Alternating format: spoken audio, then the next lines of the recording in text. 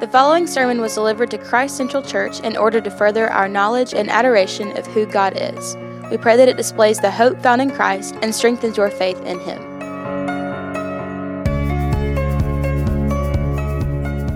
This morning we're going to continue in the book of Hebrews, even though it is the season of Advent and we have in the past done a Christmas series before. We're going to keep trucking through Hebrews and ask the question, maybe what does this book have to do with the season of Advent and hoping and waiting? This book is almost abundantly obvious about what it has to do with hope. We have read fairly recently in chapter 7, verses 18 and 19, says, "For on the one hand, a former commandment is set aside because of its weakness and uselessness. For the law made nothing perfect. But on the other hand, a better hope is introduced through which we draw near to God." Hebrews is saturated with hope. It's saturated with the hope that we who were far off have been brought near to God through Christ in a much better way than the old covenant and the law could ever do. That has been accomplished through Jesus Christ. We have this hope. But we are in an interesting place in the book of Hebrews as we start the last chapter, chapter 13, because it is obvious and immediately should strike you as different than what has come before. Different, not disconnected, though. This feels like some of the other letters in the New Testament that we're familiar with, where it's quick commands and exhortations, all connected to what's come before. Now, it is, as we often remind ourselves, important to remember the breaks in our chapters, in our verses, are not something that have been inspired and ordained by God. So what are we coming out of as we get to chapter 13, verse 1? And I would draw your attention to verses 28 and 29 of chapter 12 as kind of the heading for where we find ourselves now as the author takes us through. We studied last week and he writes, "Therefore, let us be grateful for receiving a kingdom that cannot be shaken, and thus let us offer to God acceptable worship with reverence and awe, for our God is a consuming fire." This is where we left off. This is what leads into the first command, let brotherly love continue. And it's interesting to note that if you flip through the book of Hebrews, we have yet to come to an exhortation or a command as specific as the ones that we will come to in this passage. It's not that the author of Hebrews hasn't told us to do anything yet. He has, but it has been a lot of this. Pay close attention to the message.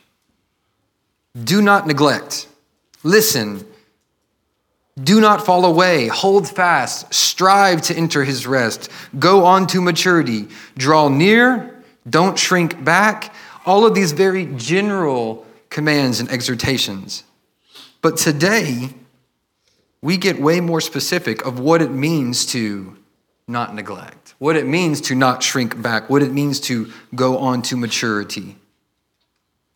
And all of this is summed up in what verse 28 told us. Acceptable worship. Let us offer to God acceptable worship. Jesus has made a way for us to enter into the presence of God with boldness and intimacy. This is our hope. What are we supposed to do now? What do we do now? I had a colleague of mine who's the campus minister at AUM share a testimony, a brief testimony this past week. I thought it was, I praised the Lord for it, and I thought it was relevant here. It was an international student that's at Auburn University of Montgomery. Second conversation with this guy. The first one, he shared the gospel. Some time went on. They saw each other on campus again, started talking about Christmas, started leading to what Christians believe. Led this guy to say, you know what? After our first conversation, things started stirring inside of me. And now that we're having the second one, I'm ready to put my faith in Christ. From 2 conversations, he heard the hope of Jesus. Ben, my counterpart, told me the very next sentence after this guy's profession of faith was, is there anything like forbidden that I shouldn't do anymore now that I'm a Christian? That is so, I knew it was an international student at that point because that is so un-American. I'm a Christian now. Can I still get away with everything that I've been doing? That's typically where most college students' minds will go. This student knew that this change in status, it was going to bring about a change in obedience. So he was looking, what am I supposed to do now? I have this hope of Christ. How now shall I live? The author of Hebrews does not leave us guessing as to what that would look like. There is acceptable worship of God, and then there would be unacceptable worship of God.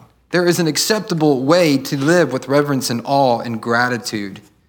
And then there is an unacceptable way. And this is important because he leaves off that phrase with verse 29. Our God is a consuming fire. He's going to require all of you. And to approach him, to relate to him in a way that is unacceptable is incredibly dangerous. I hope, church, you know this about our church. We are one of the churches in the area that prioritize the reading and the study of doctrine above many other churches. We do not seek to be relevant in ways that would catch our community's attention. We believe that the Word of God is relevant. We don't have to make it relevant. It is God's Word. The danger in a church like this is that we would be so caught up in truth and knowledge and never let it go from our heads to our heart that we would follow these things in obedience. It is what Paul says in 1 Corinthians, that knowledge puffs up, but love is exactly where the author of Hebrews goes to immediately. It should not surprise you. What is acceptable worship? What is acceptable life? Christian living. And the very first verse says, let brotherly love continue. It should be no surprise that after we have come to Mount Zion, compared to Mount Sinai, an earthly mountain that can be and was shaken, it's temporal, it will pass away, to Mount Zion, the eternal, everlasting mountain, that what are we exhorted to do? The only thing that will last for eternity as well. Love. Love. Romans 13, 8-10 says this, owe no one anything except to love each other. For the one who loves another has fulfilled the law. For the commandments, you shall not commit adultery, you shall not murder, you shall not steal, you shall not covet, and any other commandment are summed up in this word, you shall love your neighbor as yourself. Love does no wrong to a neighbor, therefore love is the fulfilling of the law. Paul writes about it again in Galatians 5. For the whole law is fulfilled in one word, you shall love your neighbor as yourself. Now, the Old Covenant is not so different from this because it's a quotation of the Old Covenant, you shall love your neighbor as yourself. But instead of all the ritualistic laws and all the ceremonial practices, what we are exhorted to do here is love. Again, just see the consistency quickly. A few passages from Jesus' ministry and the teaching of the apostles. John 15:12. John 15:12, where Jesus is teaching, he says, this is my commandment, that you love one another as I have loved you. John 13:35.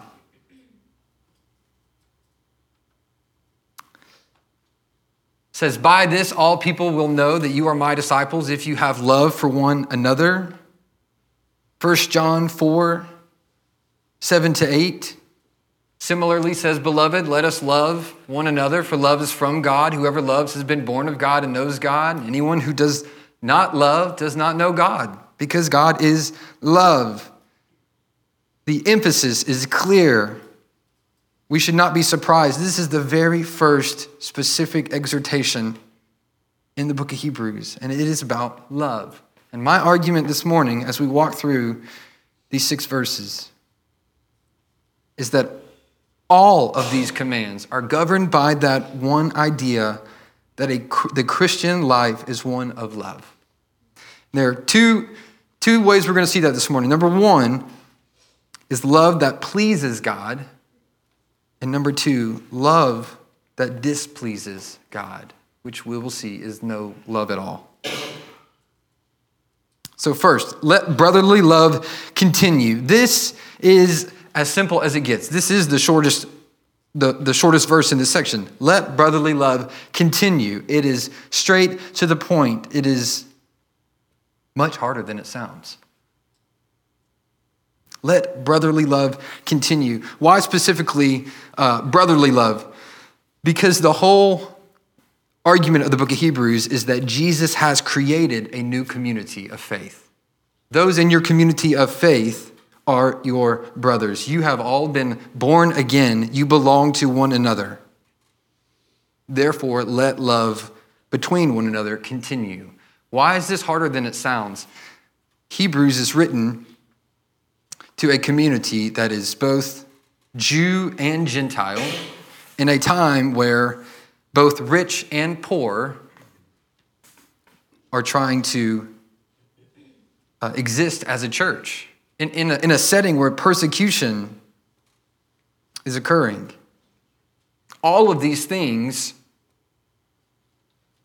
are making it difficult to love one another. It is hard. It is hard to change when these Hebrews that were so steeped in Old Testament culture, and now things are different and new people are coming in. But you're saying that I need to love them in the same way that I've been loving these people who are very similar to me. This is a diverse community. This brotherly love has to go beyond my preferences of who I want to hang out with. This brotherly love has to go beyond the people who have a similar interest as me. It is easy to love those that are like us. It is difficult to love those who are different. To let it continue is an exhortation that we have to be resolved to do this. One commentator wrote something I think was helpful. He said, "Brotherly love is a tender plant which requires much attention. If it be not watched and watered, it quickly wilts." Maybe think back to when you were first saved and you loved everybody. Everybody was your friend. You would have done anything for the people in your congregation. But now, 10, 20 years down the line, I'm kind of tired of that person. They really have started to get underneath my skin. The exhortation is to let it continue because it is something that can wilt. How do we foster a community built on love for one another? It's not going to be done by focusing on the ways that we annoy each other. It's not going to be focusing on the ways that we're different. It's going to be by focusing on the fact that you are my brothers and sisters. That's why the exhortation here is a reminder that we are all in the family of God. You'll see this again and again, that we are together. What does this love look like? Let brotherly love continue. I think the next 2 examples really kind of flesh this out for us. Those are examples of hospitality and sympathy. This is the love that pleases God. It is brotherly love, and it is love of strangers, which seems strange. This word, brotherly love, anybody know the city that's called the city of brotherly love? That's a Greek word, Philadelphia. Love of your brother, love of your family. This word, hospitality to strangers. This word is also a PHIL word, but it's love of strangers. So love your family, love those that aren't your family. Is anybody left out of this? No. Do not neglect to show hospitality to strangers, for thereby some have entertained angels unaware. This is a particularly important verse to understand in the context of Hebrews. As the world was changing around them, persecution was breaking out, and there were probably brothers and sisters in the community of faith that were still strangers to them that had great need of hospitality. Were they traveling? Did they move? Did they get removed from their community and now they're here? And what are we to do in those situations? To show hospitality. And why is the exhortation written like this? Do not neglect to show hospitality. Because hospitality is hard. It is hard to invite somebody into your house that you do not know. It is hard when the kids have destroyed everything and everything is a mess. And you say, I don't want anybody to see that my life is like this. We all know your life is like this because everybody else's lives are like this too. Hospitality is hard when you burn dinner and you're embarrassed to serve it. Hospitality is hard because it takes preparation and it also takes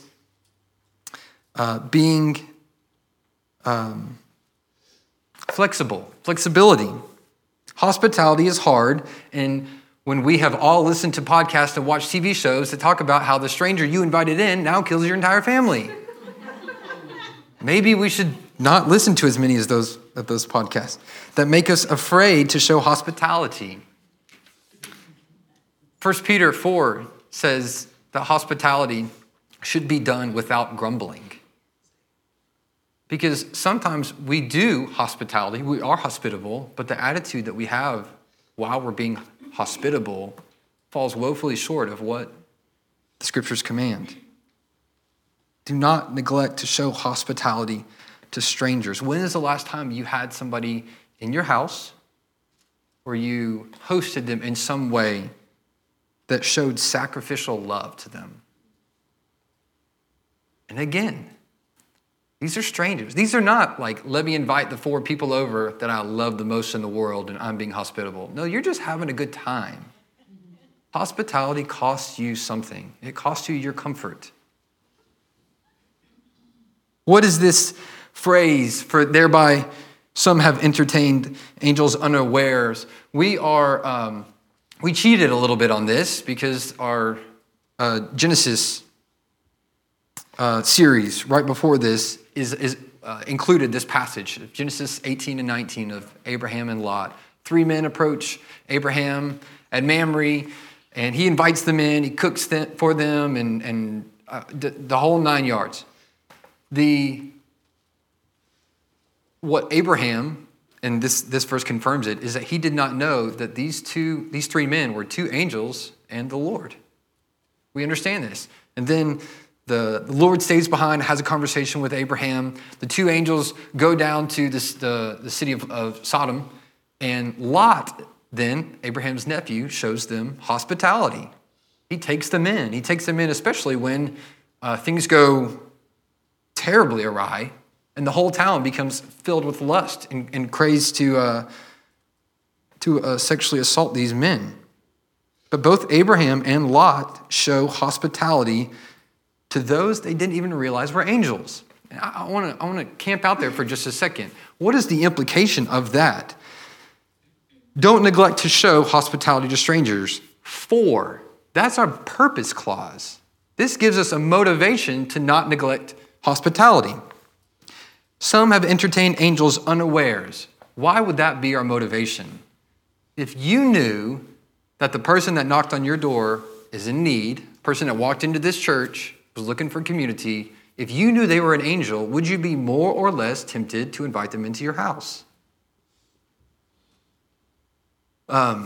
If it looked like a real biblical angel, I'd be like, get away from me because you are scary. But these had the appearance of men. I think just like the community in Hebrews, that they were elevating angels to a status that did not belong to them. That's what this is implying. If you knew how precious angels were, would you be hospitable to them? And let me just ask you a question. Do you realize that angels in Hebrews 1:14 are sent out to serve us, those who would inherit salvation? If angels serve us, they're hospitable to us. What does it mean for you to be hospitable to your neighbor? Another human being created in the image of God, inheriting, receiving salvation through Christ. Christ did not die to redeem angels. He died to redeem man. Now, what does that say about man? How valuable and precious are men and women? It's not that the author of Hebrews said anything wrong here, but I think it's worth thinking about. If we would be quick to be hospitable to an angel, how much more quickly should we be hospitable to the human kind? One author says, it is possible that when you sit in church, the person next to you would really be an angel. But he or she is something likely even more wonderful. There beside you in the pews is probably a saint of God in light. Across the room are those destined to serve as priests and kings in the very presence of the living God, who are now being prepared for their glorious raiment. To meet an angel might be wonderful, but in the church are those whom angels are sent out to serve and to inherit salvation.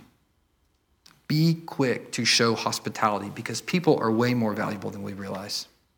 Jesus makes us question this as well. What if you were to serve an angel? What if you were to serve a human being? What if you were to serve the Son of God himself?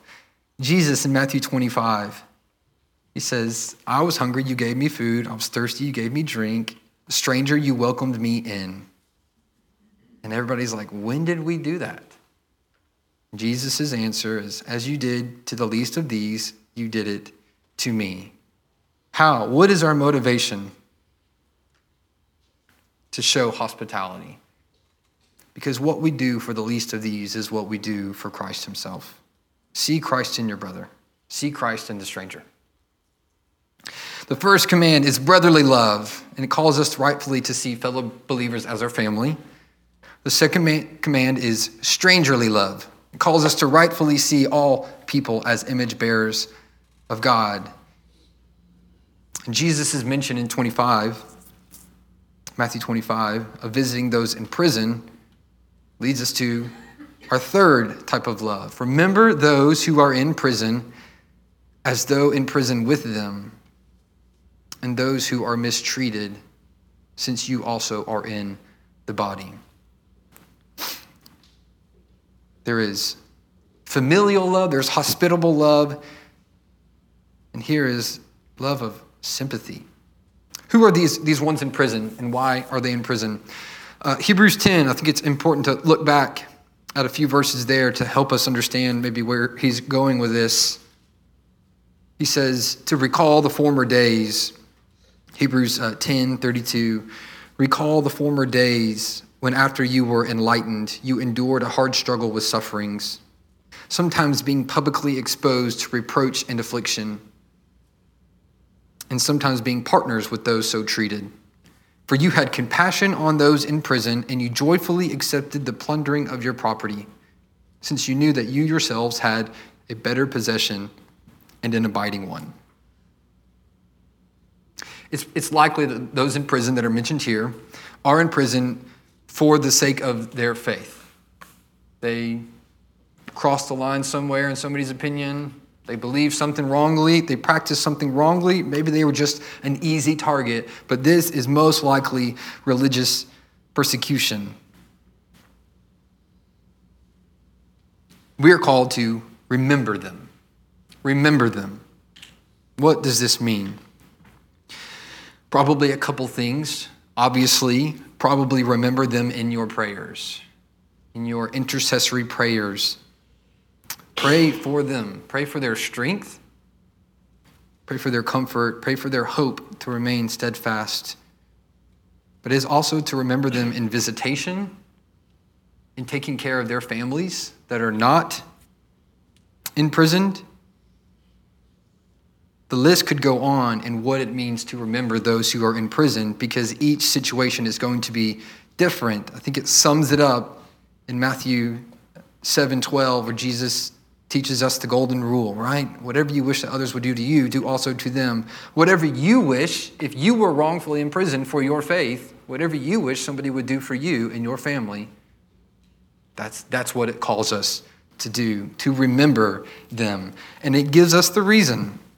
Those in prison, those who are mistreated, to remember them, and that last phrase, since you also are in the body. Since you also are in the body. The author of Hebrews is doing everything he can to make sure that we identify with one another. Let brotherly love continue. Remember those who are in prison, since you also are in the body.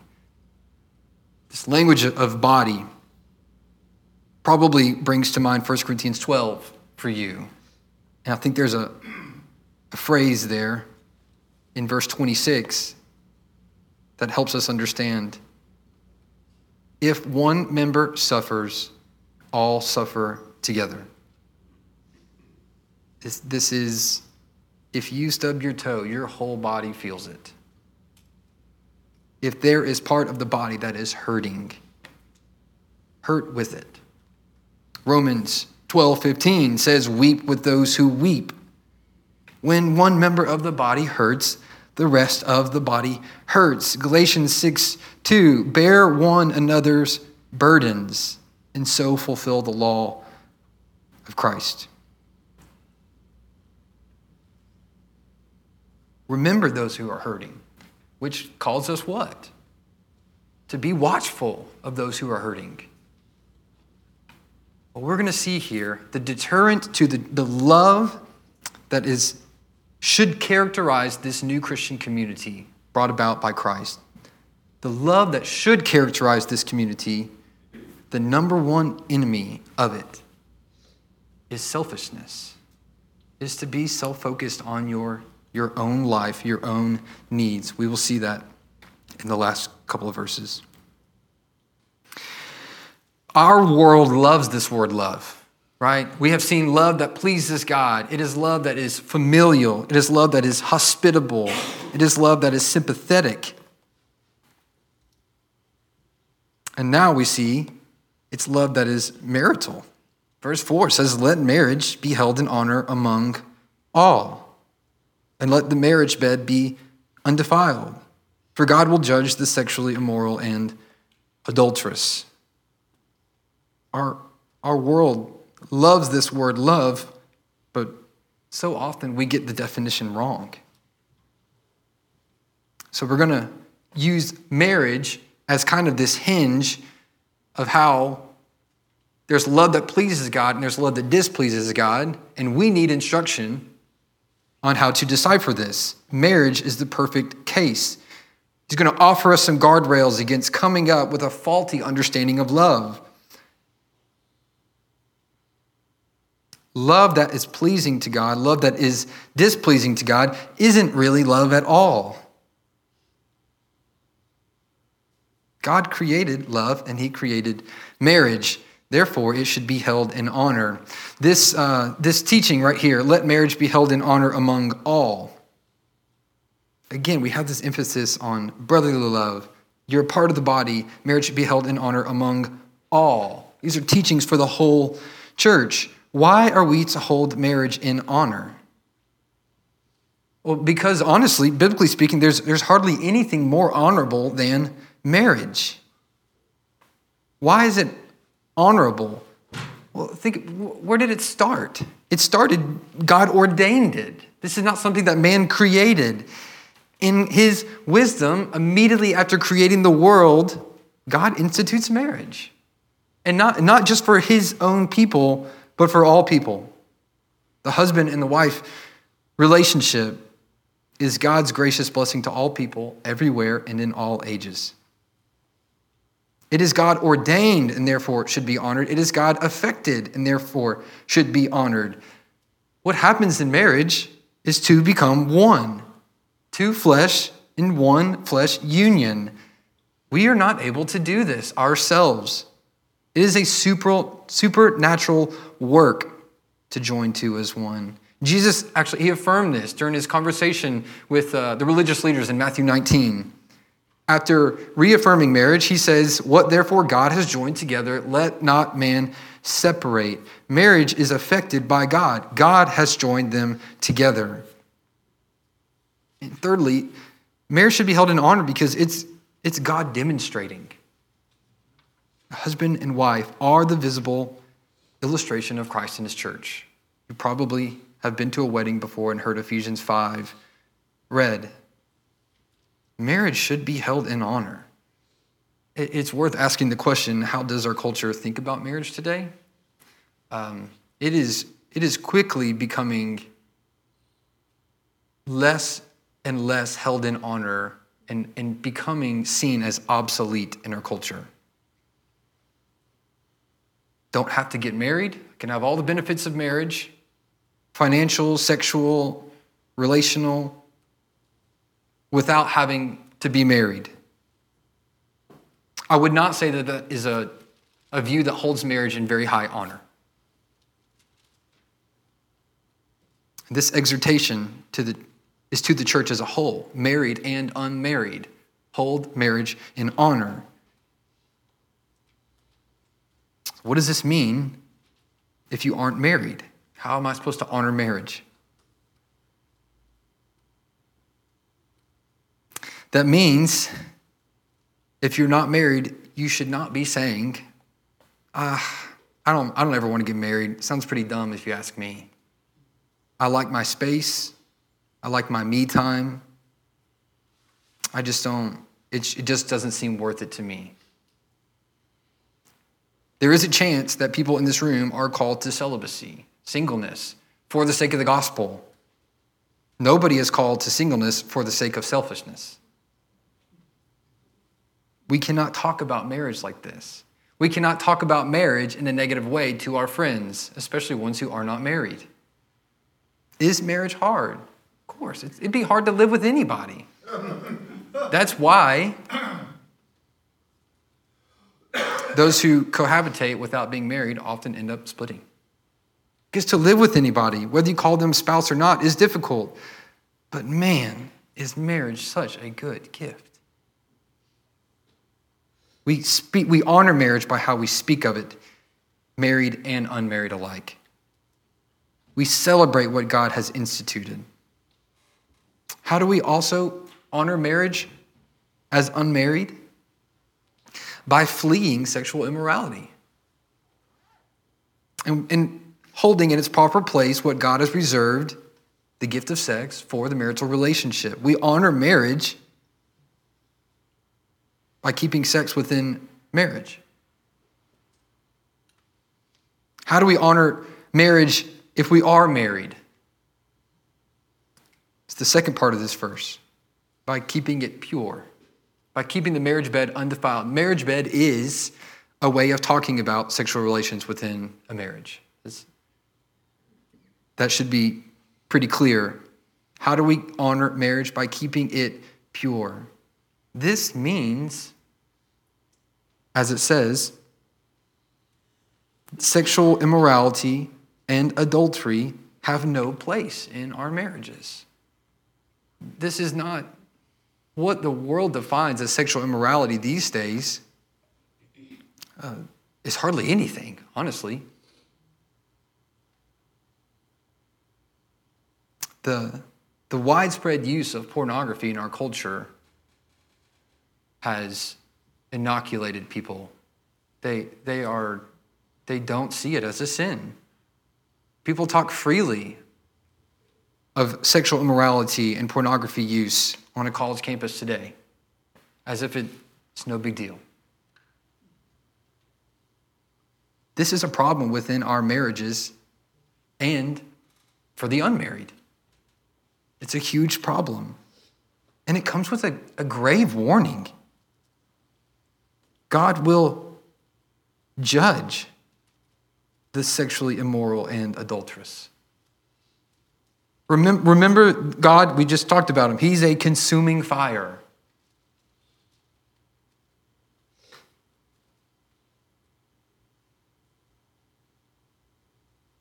And he will judge. That is a future tense verb, which means we can get away with it for our entire lives. And then come to the end and face his judgment.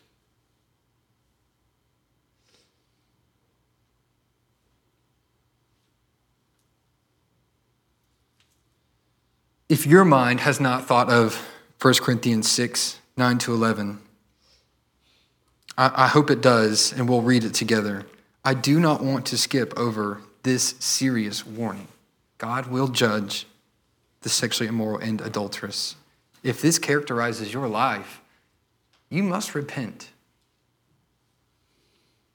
There is no beating around the bush. You must repent. The good news is repentance is available.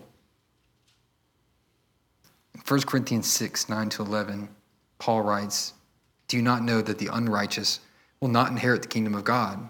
Do not be deceived. Neither the sexually immoral, nor idolaters, nor adulterers, nor men who practice homosexuality, nor thieves, nor the greedy, nor drunkards, nor revilers, nor swindlers will inherit the kingdom of God. And such were some of you.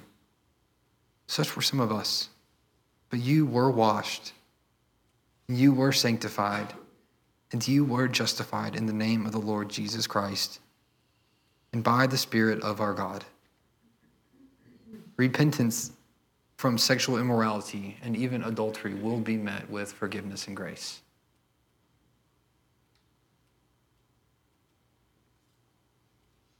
That is love that does not please God. It is love that our world will tell us can qualify as love. You no longer love your spouse, you love someone else. Leave them and follow your heart. The scriptures correct that faulty understanding. And here's another one. Verse 5, keep your life free from the love of money. Be content with what you have. This is another Philadelphia word. It's actually the love of silver, the love of money. But it has a prefix on the front that negates it. Free from the love of money. If you have a King James Bible, a lot of times this word will just be translated as generically as covetousness. Do not covet. Is that true? Yes. It's one of the 10 Commandments. I do think this is specifically talking about coveting riches. This is the only other time this word is used is in 1 Timothy 3 when talking about qualifications for overseers. That this man should not be a lover of money. This is another type of love that displeases God. Keep your life free from the love of money. There are many things that could be said of this verse, all the ways that covetousness could appear in our lives. Why does he talk about this? Because one of the biggest threats to love, one commentator puts it like this, is an inordinate concern for one's possessions. That concern can supplant care for those in the Christian family and foreigners. If you are so worried about making a certain amount of money, about having a certain kind of car, about having a bigger house, if you are so worried about what you wear, our precious vacations, how much more time and thought could we actually give to sacrificial love for others? It is this that threatens the love that God calls us to. And sometimes this can just be simply feelings of financial insecurity that keep us so focused on ourselves, we don't have a chance to love others. And this is hard. I mean, I'll be honest. I sleep better at night knowing that there is enough money in my bank account. Who wouldn't? Who wouldn't? I think this comes down to, what is our definition of enough? What is your definition of enough? Luke 12 is the parable of the rich fool. It's an interesting parable because this rich man, he has barns, he has storehouses, and they're filled. But he's got more stuff. So what's he say? We'll tear them down, we'll build bigger ones. And then this verse, then I will say to my soul, soul, you have ample goods laid up for many years. Relax, eat, drink, and be merry. But notice this phrase, and I will say. This is future tense. And then his soul is required of him. He doesn't get a chance to build. So we don't know how this ends. Well, we know how it ends, but we don't know what would have happened if it had carried out like he thought it would. I think the story is implying that even if his soul had not been required of him and he built his bigger barns, he would have never said, relax, eat, drink, and be merry. Because he's seeking satisfaction in his stuff, but his stuff was never meant to satisfy him. He'd had to build even bigger ones, and even bigger ones, and even bigger ones. We hear about this in the news. The rich and powerful becoming more rich and more powerful. You say, when is it ever going to be enough?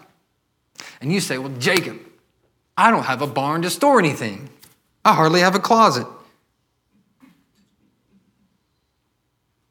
This implies, keep your life free from the love of money. Be content with what you have. What do you have? How does this person know what you have? You don't know what I have. He knows one thing you have. Because he says, I will never leave you nor forsake you.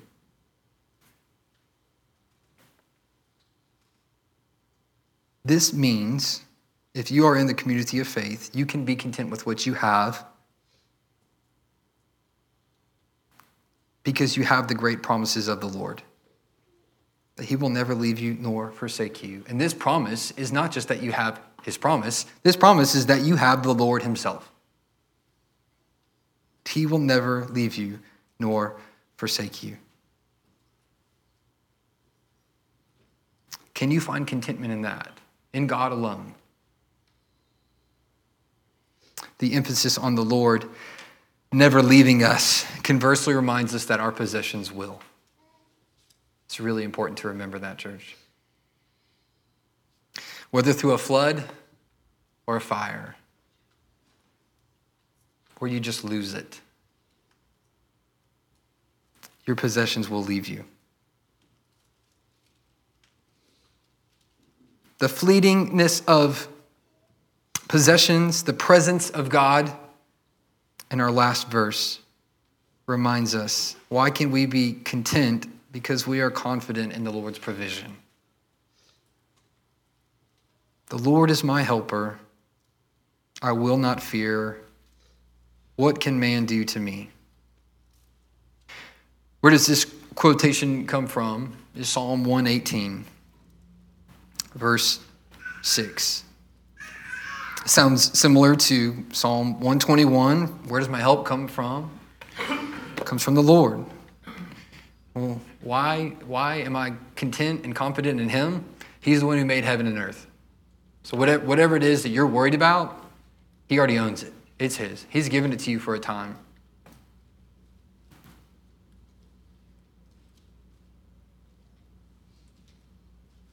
Our contentment cannot be found in money. There is nothing secure about our money. Our contentment comes from the presence and the provision of the Lord. And there is everything secure in that. We are to be lovers of one another, lovers of strangers and the needy, sympathetic towards them, lovers of our spouses. All of these things please God. We are not to be lovers of money. We are not to be lovers of sexual immorality. These are things the world tries to teach us to love, and honestly, our sinful flesh teach us to love.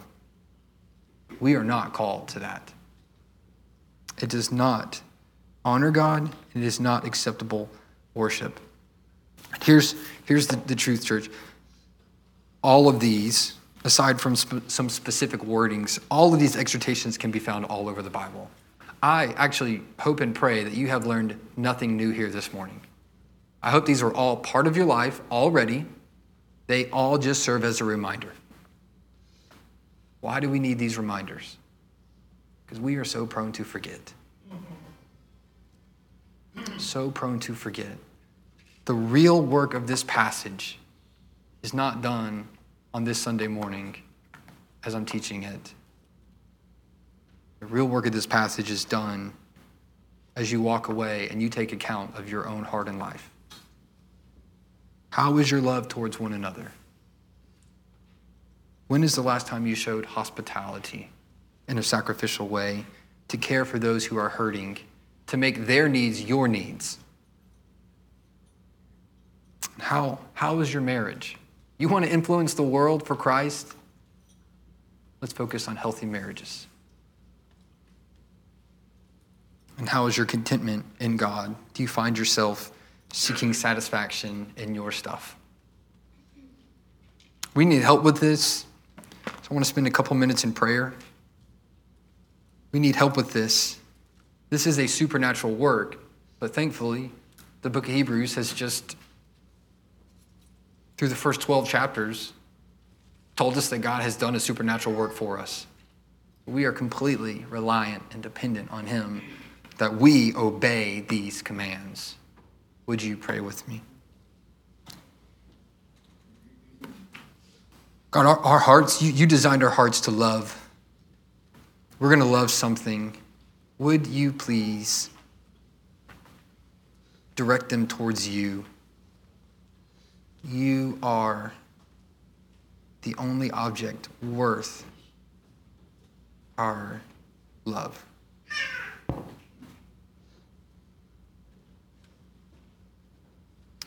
You don't need anything, God. What could we offer to you that you don't already have? You aren't lonely. You aren't poor. You aren't hungry.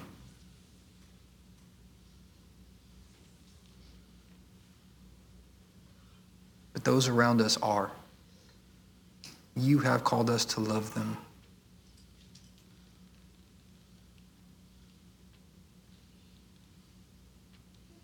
Help us realize that our acceptable worship, love that pleases you, begins mostly with the people around us. God, help us hold loosely our bank accounts and hold closely our spouses. The desires that the world tries to inject into our brains. Would you protect us from those things? The desires of our own sinful hearts that well up inside us and try to lead us astray. Would you kill those temptations inside of us?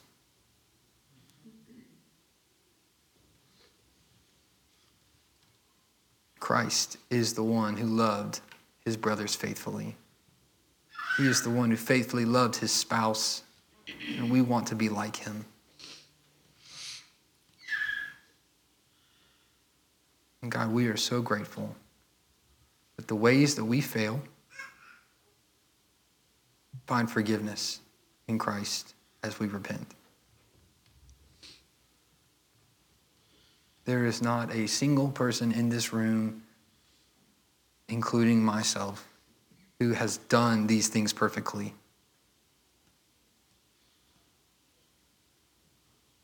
Help us be quick to apply these heavenly truths in the book of Hebrews in practical, obedient ways today. We pray this all in Jesus' name. Amen. Thank you for listening to this Christ Central Church sermon series. To find our gathering location and more sermons, visit christcentralchurch.net.